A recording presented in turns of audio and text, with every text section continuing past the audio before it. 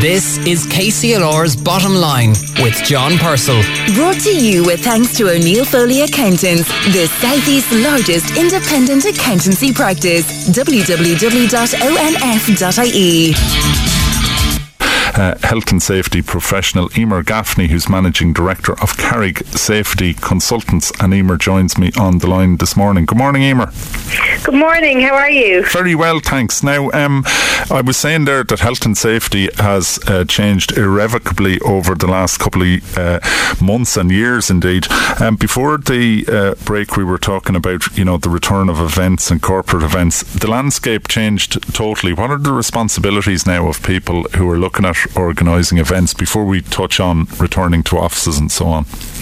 Well, just briefly on, I suppose, looking at events, one of the main things that they have to look at is the capacity, and that's being deemed really with the size of the area or the stadium that they're using.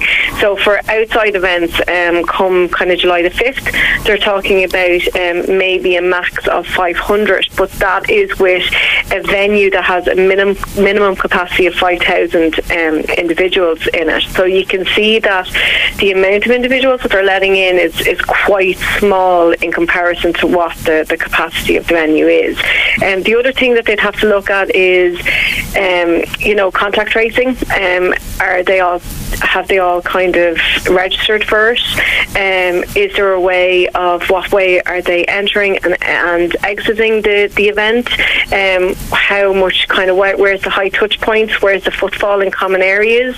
That sort of thing. It's pretty much the same across all kind of industries in relation to controlling and reopening prior to or since COVID. Yeah. Now we want to talk in more detail about offices because September is a mooted date for people to start coming back to offices, but presumably businesses need to start planning for that now. What do they need to put on the list to do initially?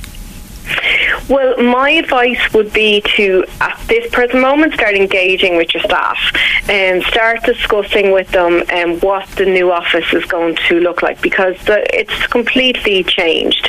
It won't be the same landscape that they were in prior to COVID happening. So talk about their fears, talk about their expectations, talk about what policies are in place for sick and for COVID, COVID symptoms. Maybe even do a Zoom with your staff to show the new layout and how it's all going to look, because you're going to have probably decals, lots of information posters. There's going to be hand sanitizer units. You'll probably have signs for meeting rooms where now you're going to have a max capacity of maybe 2 individuals, where before that would have held, quite considerably large numbers. You are probably going to have to talk to them as well about scheduled lunching, and again, what you have in place in relation to entering the building. Is it that you are going to get your temperature taken? Do you have to sign in? Is it going to be done hands-free?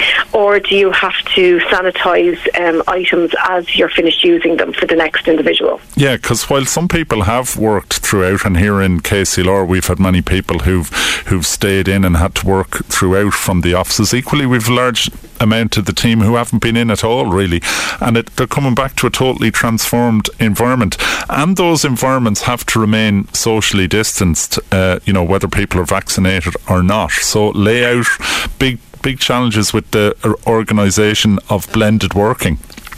There is, and it should be looked at and how it's going to be tackled. So even for you, like if you've been in the station and you've been working, but again, additional people coming in is going to put you kind of maybe feeling a little bit uneasy, because you've got used to the system that you have already. So definitely looking at how you're going to do a rota system, explain to people how that's going to work, explain to them about, partitioning. 2 metre distancing is very important indoors. Good ventilation systems, again, about windows being opened, doors being open, all that has to be explained to them if they haven't been in the office since COVID happened. Yeah, now you mentioned ventilation there. COVID is, of course, an airborne infection.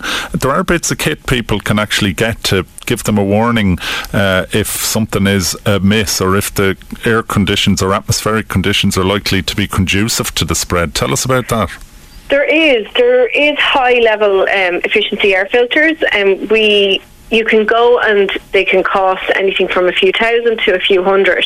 So just to give you an idea, like even not that I'm selling a brand or anything, but even home appliances like the Dyson air purifier, that has apps on it that can go onto computers and give alarms if the air quality drops to a certain point, and it tells you then to start opening windows and opening doors and get more ventilation into a room.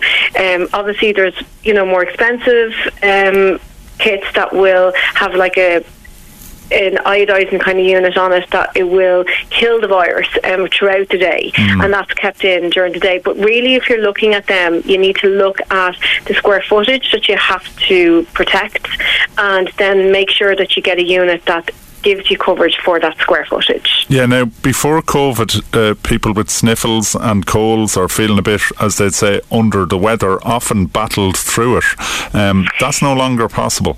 No, them days are gone, and that's what employers really need to work on with their staff as well, to make sure that if you are unwell, if you feel that you have a temperature, if you feel that you have any way sniffles, that it's okay to work from home. It doesn't mean that you have to take a day off sick, because we're all set up now that we can do home working to a certain extent, but coming in to an office and spreading a virus in the current climate is not advisable. So there have to be clear sick policies in place.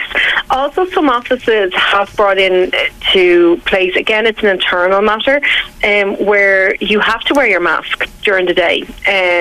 Some companies have that if you're sitting at your desk, you can take it off, but obviously moving around, the mask has to go back on again. So it's look at what your staff feel comfortable with, look at what control measures you want to do, make sure that you can actually implement them. There's no point in putting all these control measures in place if nobody can actually implement them and supervise that they're being done. So make sure that it's reasonable to the risk that you're working with, and that you do have the resources to make sure that they can be implemented. OK, Emer, that's all we've got time for at the moment. That's Emer Gaffney, Managing Director of Carraig Safety Consultants. The Bottom Line on KCLR with John Purcell. Brought to you with thanks to O'Neill Foley Accountants, now offering a complete life and pensions advisory service to business. www.onf.ie